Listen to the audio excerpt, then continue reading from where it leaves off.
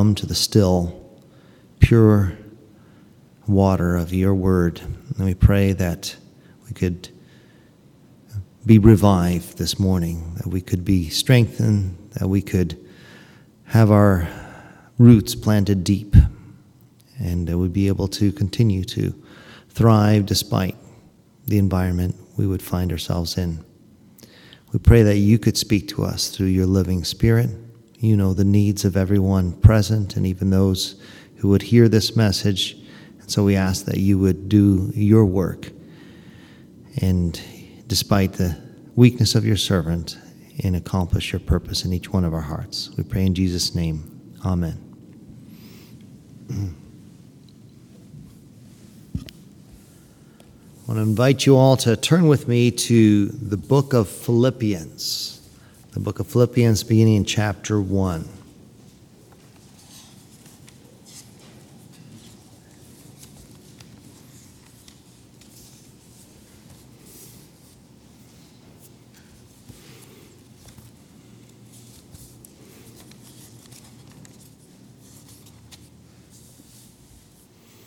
As you know, Philippi was the very first church in Europe that was started as God sent a dream, a messenger, to invite Paul to come over from Turkey to Asia Minor to Macedonia. And this is the first place. And it was a place that was very close to Brother Paul, our Apostle Paul's heart, and you'll see that this is a beautiful book full of tenderness, of joy, of encouragement, and fascinating because it was written from prison.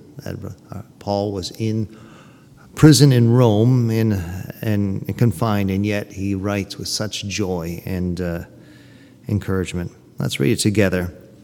Beginning chapter 1, verse 1. Paul and Timotheus, the servants of Jesus Christ, to all the saints in Christ Jesus who are at Philippi with the bishops and deacons. Grace be unto you, and peace from God our Father and from the Lord Jesus Christ.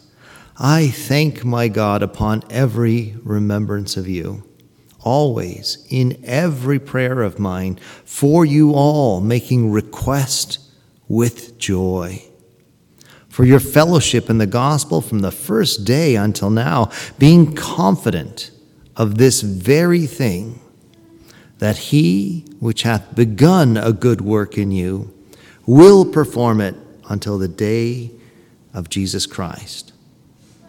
Even as it is meet for me to think this of you all, because I have you in my heart, inasmuch as both in my bonds and in the defense and confirmation of the gospel, ye all are partakers of my grace.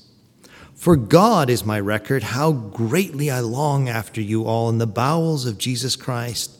And this I pray, that your love may abound yet more and more in knowledge and in all judgment, that ye may approve things that are excellent, that ye may be sincere and without offense till the day of Christ, being filled with the fruits of righteousness which are by Jesus Christ unto the glory and praise of God. But I would ye should understand, brethren, that the things which happened unto me have fallen out rather unto the furtherance of the gospel, so that my bonds in Christ are manifest in all the palace and in all other places. And many of the brethren in the Lord, waxing confident by my bonds, are much more bold to speak the word without fear. Some indeed preach Christ even of envy and strife, and some also of goodwill. The one preach Christ of contention, not sincerely, supposing to add affliction to my bonds, but the other of love, knowing that I am set for the defense of the gospel. What then? Notwithstanding, every way, whether in pretense or in truth, Christ is preached, and I therein do rejoice, yea, and will rejoice. For I know that this will turn to my salvation through your prayer and the supply of the Spirit of Jesus Christ, according to my earnest expectation and to my hope that in nothing I shall be ashamed, and that with all boldness, as always, so now also Christ shall be magnified in my body, whether it be by life or by death. For to me, to live is Christ, and to die is gain. But if I live in the flesh, this is the fruit of my labor. Yet what I shall choose, I wot not. For I am in a strait betwixt two, having a desire to depart and to be with Christ, which is far better. Nevertheless, to abide in the flesh is more needful for you. And having this confidence, I know that I shall abide and continue with you all for your furtherance and joy of faith, that your rejoicing may be more abundant in Jesus Christ for me by my coming to you again. Only let your conversation be as it becometh the gospel of Christ, that whether I come and see you or else be absent, I may hear of your affairs, that ye stand fast in one spirit, with one mind, striving together for the faith of the gospel, and in nothing terrified by your adversaries, which is to them an evident token of perdition, but to you of salvation, and that of God. For unto you it is given in the behalf of Christ, not only to believe on him, but also to suffer for his sake, having the same conflict which ye saw in me, and now hear to be in me. Read to the end of the chapter. And Lord, bless the reading of his word. Let's kneel to pray.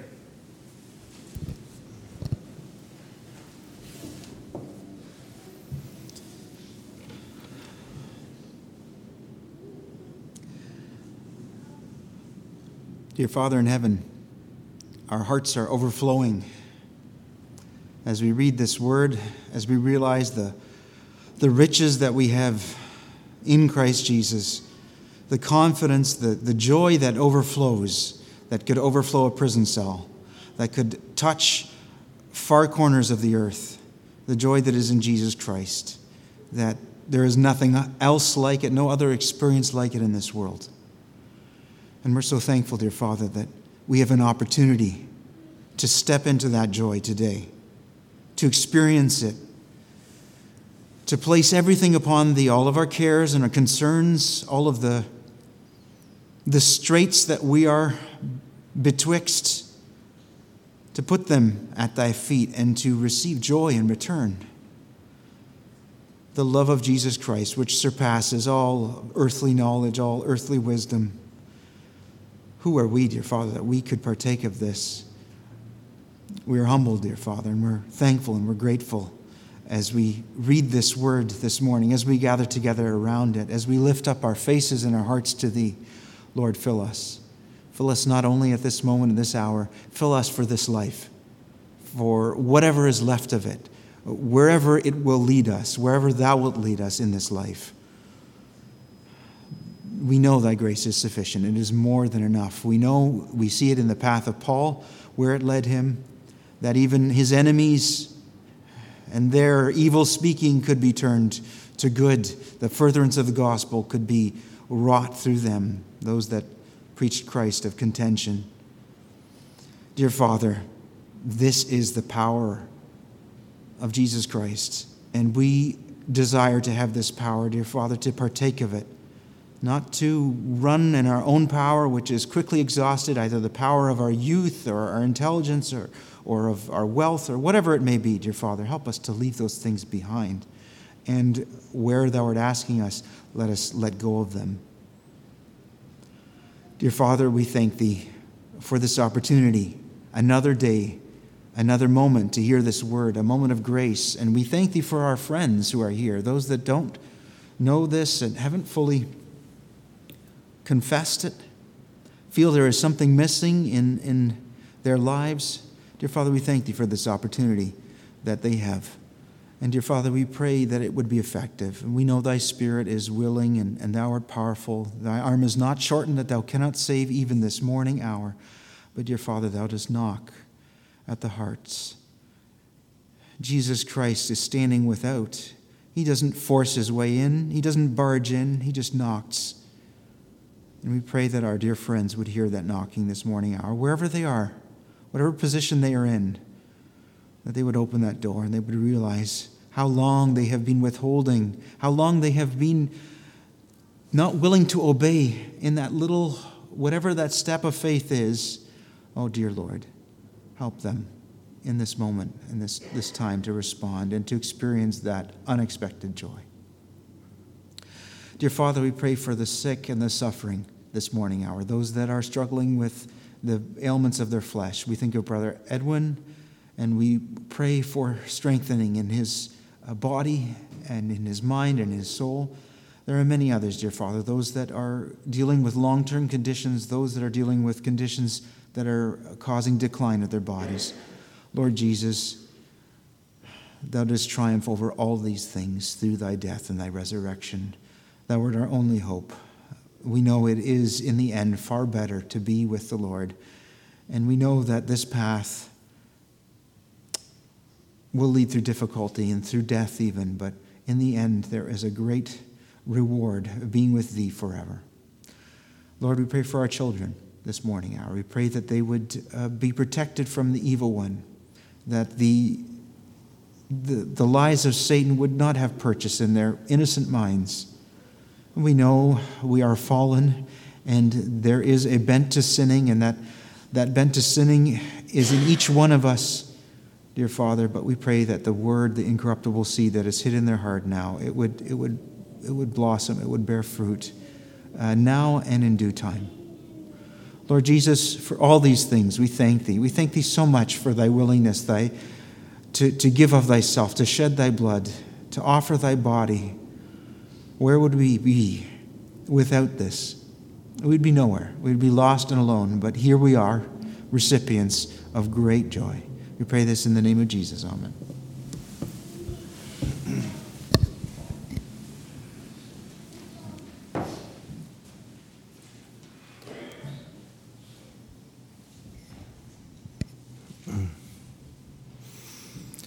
Indeed, we have a very rich word in front of us this morning, and one that is just full of treasures that can help each one of us, no matter what stage of life we are at.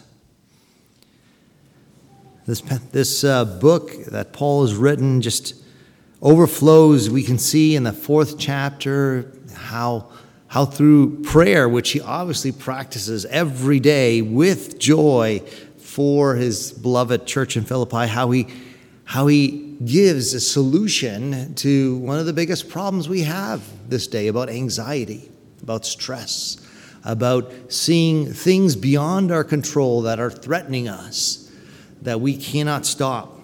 And yet we see in Philippians 4 a solution to that. We see a great deal of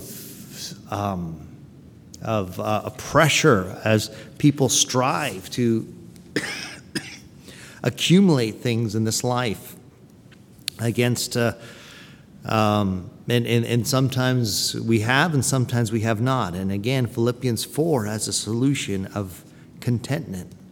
3 challenges us with continuing to press towards the high calling we have in Christ Jesus. Chapter 2 talks to us about learning from Christ's humility. In chapter 1 here, we start off with Paul's love and his confidence. His confidence that God has started this work in Philippi. It wasn't Paul's doing. Paul was supernaturally called to be there. And there was supernatural releasing of him from prison, even as he praised God at midnight in faith. When we can praise God in the storm, when we can express our confidence in him in spite of the circumstances, God is greatly honored. And we see how he responded to Paul, who was imprisoned there unjustly, and freed him, and even worked to the saving of the entire household of the jailer. His confidence is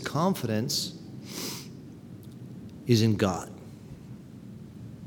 The God who has begun that work in the church in Philippi He is faithful, and He will finish it.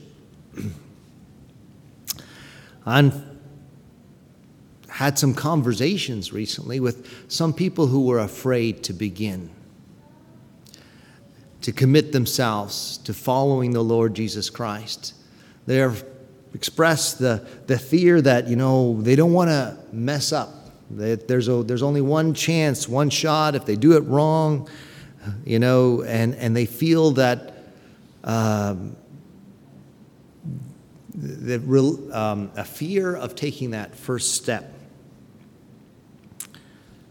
because of their lack of confidence in their own ability to overcome and to become a child of God.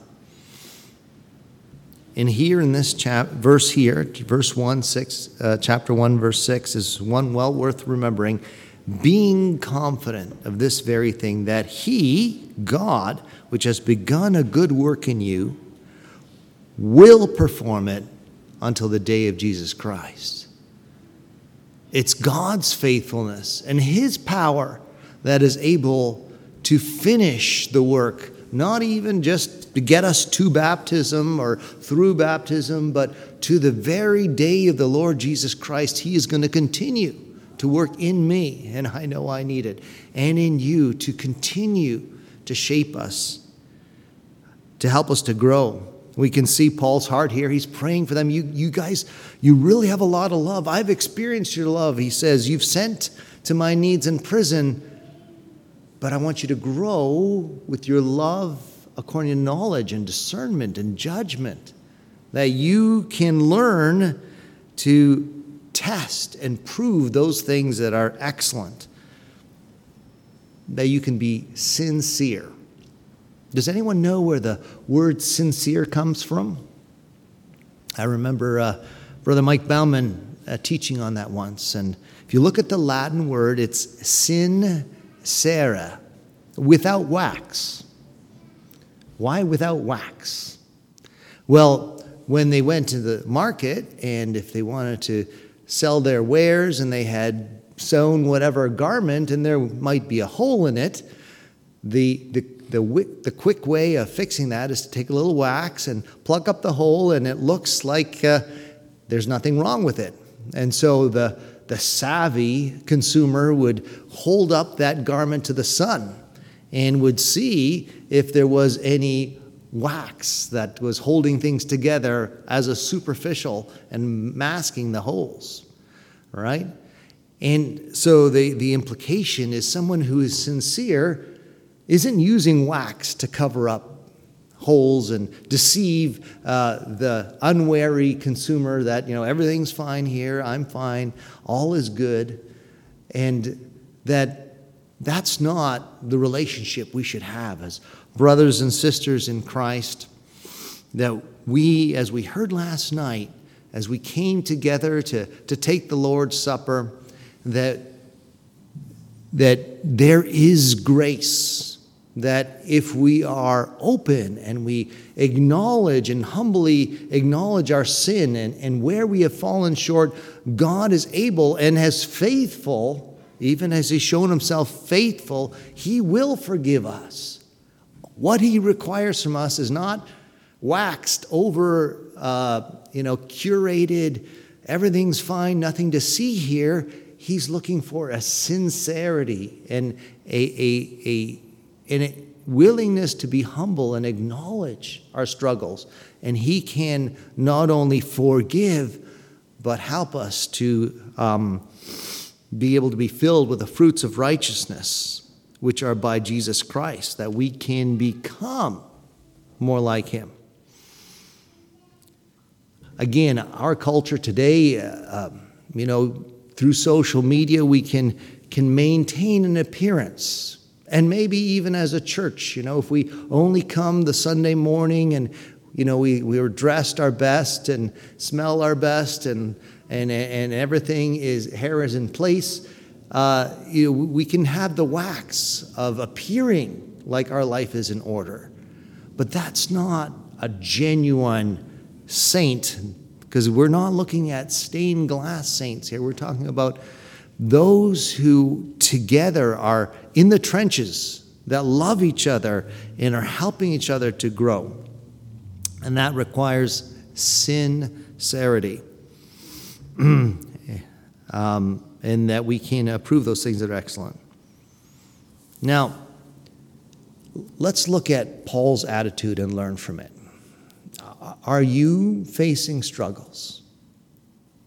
Do you face health challenges, limitations, disappointments, areas where you feel like you don't see a way forward, where you don't have freedom to act and to do what you would feel is best? Here's Paul. He's in a prison cell, unjustly, and people are even making fun of him, taking the cause for which he loves, and they are even spreading things that aren't true or mocking him for his testimony. And there is a very real possibility that it may not end with the embarrassment or the mocking or even the curtailment of freedom. He may lose his life. That's a very real possibility. And what is Paul's attitude? He is rejoicing. He says, I think this is great. I am confident that the highest purpose, that the things that have happened to me are going to work out to the furtherance of the gospel, and that's all that matters to me. So when I face challenges that things don't work, say at work, am I disgruntled, or is this an opportunity for the furtherance of the gospel? There was, we heard the testimony of someone a couple weeks ago in Northport. He didn't come from a church background. He was pretty rough background, didn't know anything about God. But someone encouraged him to turn to the Lord, and it was all brand new territory for him. He had never read a Bible before. He didn't know what this looked like. He felt that as he prayed sincerely, that he felt the presence of God with him, but he didn't know what to do, and he didn't know where to turn. But he remembered, well, there is this one person at work, and he's different. He doesn't, he goes through the same frustrations and pressures I do, but he responds differently. He responds with grace and joy instead of frustration and anger. And, he claims the name of Christ, so maybe I can learn from him. And so through that person, he says, teach me what this thing means to walk with Jesus. And so even for you who is going through frustration and trials at work, maybe you should rejoice that these things work out through the furtherance of the gospel as you respond in a different way. That someone who's watching at some point, maybe years later, say, you know something I don't. Tell me about Jesus and how I can walk with him.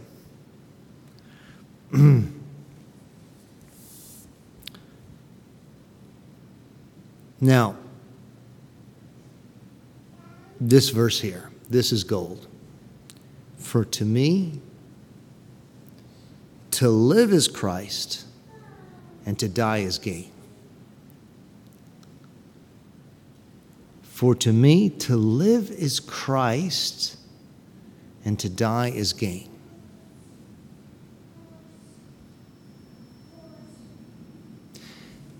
Think about Paul's passion here. The fact he was going to die was victory. It wasn't something he was afraid of.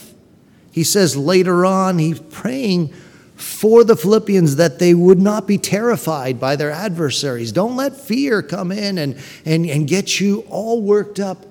They can't do anything to you. If you end up dying, you get to be with Jesus, and that's better. You cannot lose, says Paul. I can't lose. They can lock me up. They can even take my life. But they're doing me a favor because I'm going to get to be with Jesus. And if I live, I'm not living for myself. And that's why if I lose my stuff, if I lose my freedom, it really doesn't bother me because I can't lose my hope. I can't lose my confidence. I can't lose my joy. I can't lose my hope because none of those things are in the stuff I have. They're beyond the reach of my adversaries. So I don't need to be terrified by them, because for me to live is not to enjoy the good opinion of other people, is not to enjoy the good life that is temporary and the good health that is temporary. For me to live is Christ. I have a purpose here, and it gives me so much joy and passion and meaning. Something this world is lacking, as we have lost the meta-narrative and we are living our own little scripts in the postmodern world, and it's all about us and not about anything bigger than us. And yet anxiety, depression, fear are on the ascendant in an epidemic way.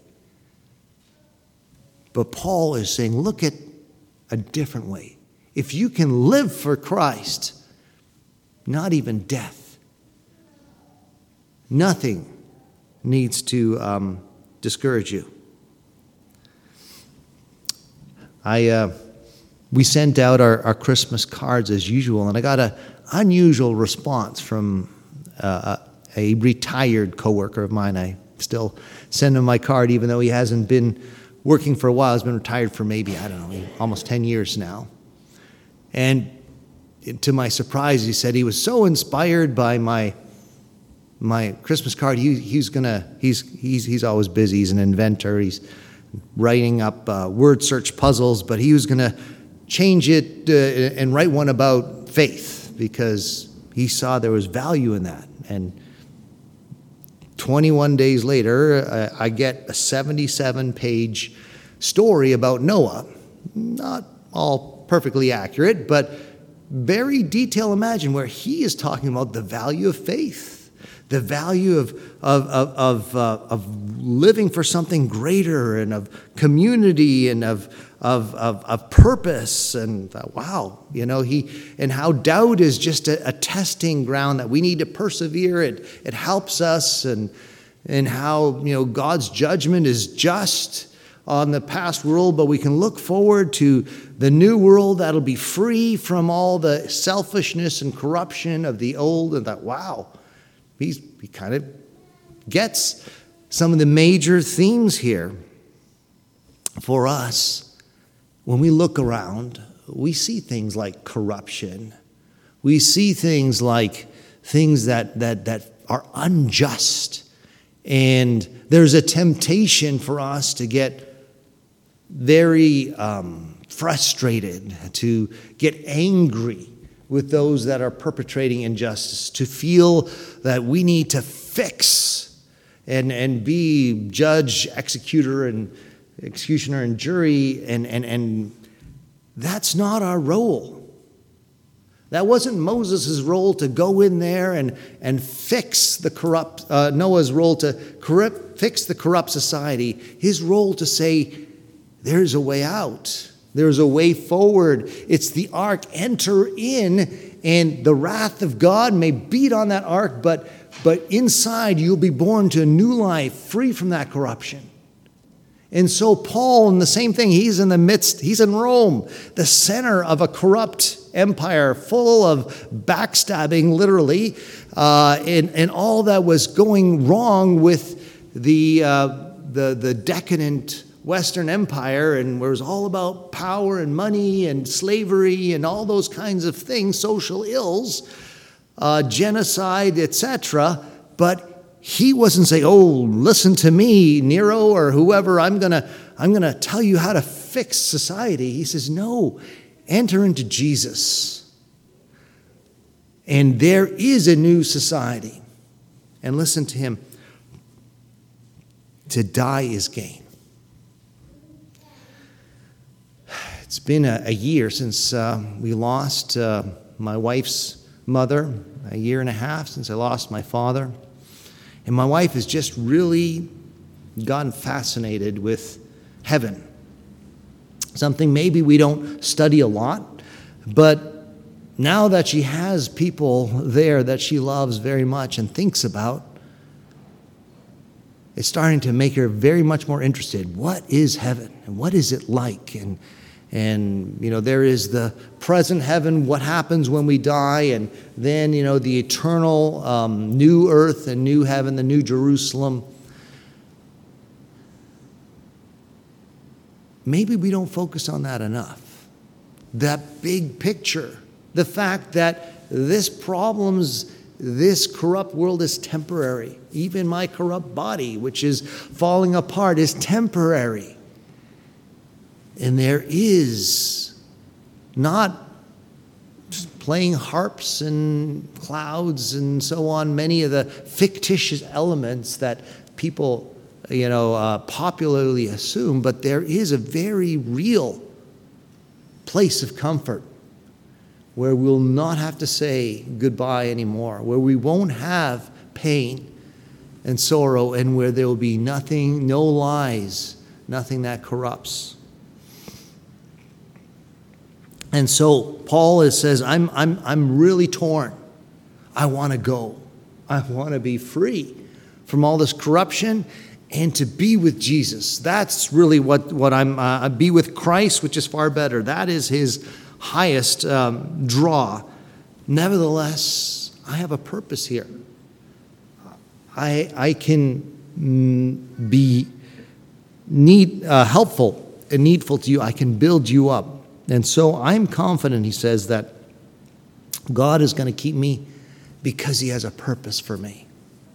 That if that purpose involves suffering, he actually says, I'm happy for you, Philippi, because I hear you have a privilege. That you not only have the grace that is given to you to believe on Christ, you even have the opportunity to suffer for his name. That's not usually what we think of. Wow, I have the opportunity to suffer. But we're going to see later on how even in suffering we learn and grow, and the resurrection power of God, the real supernatural power of God shows up when we learn to suffer and like Christ did. And so he sees it as a positive thing. Now he's a little bit concerned about them because he hears some things. He says, let your lifestyle be as such as becomes that the gospel of Christ, that whether he's able to come, which he hopes he is able to, or he's absent, he hears that they are in one, united, in one spirit, with one mind, striving together for the faith in the gospel. That is his prayer. And that was Jesus' prayer, that we may be one, striving for the gospel. And so this morning, we've come together. We've come out of our many frustrations and trials and struggles. And, we hear about some of our dear brothers and sisters with the aging flesh. And we hear others that are, dealing with their own trials, and each one, but we are encouraged, and we come that we can help each other together to strive. It takes effort. It's not that I am confident that I can sit here and Jesus is going to do everything. He is faithful. He will shape me, but it's going to require a striving, a resistance, a going against what my flesh wants, and choosing rather to go by faith, even like Noah had to build that ark. He had to load that hay. He had to 120 years of sweat to prepare those things. And so for us too, we need to strive together in one and not allow Satan to divide us so that we can together bring glory to the gospel of Christ as we live it together. What a beautiful word that we have read. May we choose to see things differently from a perspective of purpose, and to say with Paul, for to me to live is Christ and to die is gain.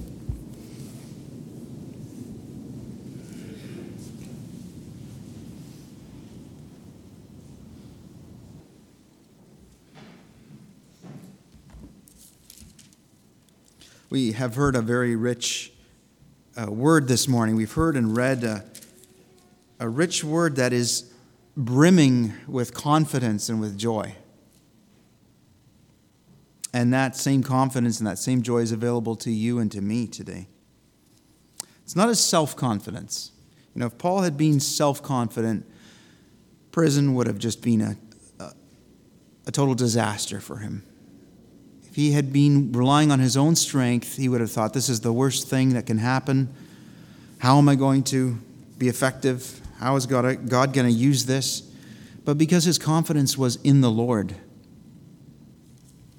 he could see it turned. He could see that his bonds in Christ are being manifest in the palace and all these other places because his confidence was in God to work these things. And I think so often for us, the things that come upon us, they're a test. Is it self-confidence or is it confidence in the Lord? How is he going to turn this for his good? How is he going to work this for the furtherance of his kingdom? That's the question for you and for me this morning hour. Paul, it's clearly, he ends the epistle with, my God shall supply all your need according to his riches and glory by Christ Jesus.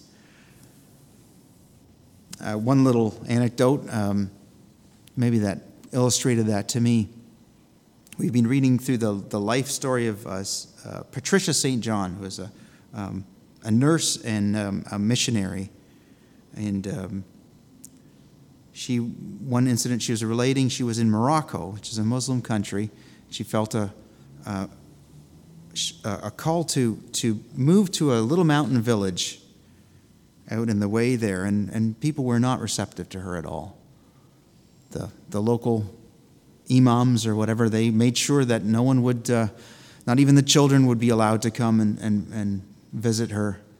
But one little boy was brave enough to, because the little boys, once they got to age 10, they were judged old enough to fend for themselves, and they had families, but there wasn't enough food to go around, so they had to scrounge for their own, and these little boys would come to her house to get fed until the religious leaders found out about it and beat them. But one little boy braved it, and she had then an opportunity. He invited her back to his house where his family was.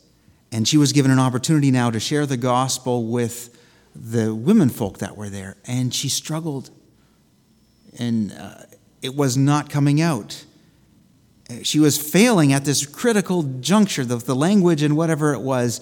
And then this little boy took over, and he had heard already from her the story of the good shepherd who leaves the 99 sheep and goes and saves the one. And he acted out the whole story for his family, and dramatically, and they all followed it. And then they gave her an opportunity he said, now you tell them what it means. And that incident, to me, as I was thinking now this morning, that shows a person whose confidence is not in themselves, but in the Lord. And that in a seeming mess up, it was revealed to her that, no, this is God's way of working. The people here, one of their own has to be the one that brings the message, the gospel to them. This little boy. And it showed a confidence, a reliance on the Lord that he comes through. So let's think about Apostle Paul in this chapter that we read this morning of such confidence and such joy in the worst of situations that we could think of, and him seeing the Lord do his work, opening his eyes to it. And that's really, I think, what it has to come to. Just a humbling of ourselves and an opening of our eyes in every situation in which we are to see our good God working. Be confident of his work, the good work that he has begun and he will continue. That's the heart of faith. That's the heart that experiences the joy that God has prepared for those that love him. Not the overconfident, not the one who, this isn't in my plan. This wasn't part of my plan. How is this going to work out? But the one who says, Lord, I see you working. Even now, my bonds in Christ are manifest all over, and the gospel is going forth. May the Lord encourage us with that word this day. And with that, we commend you to his care and his keeping.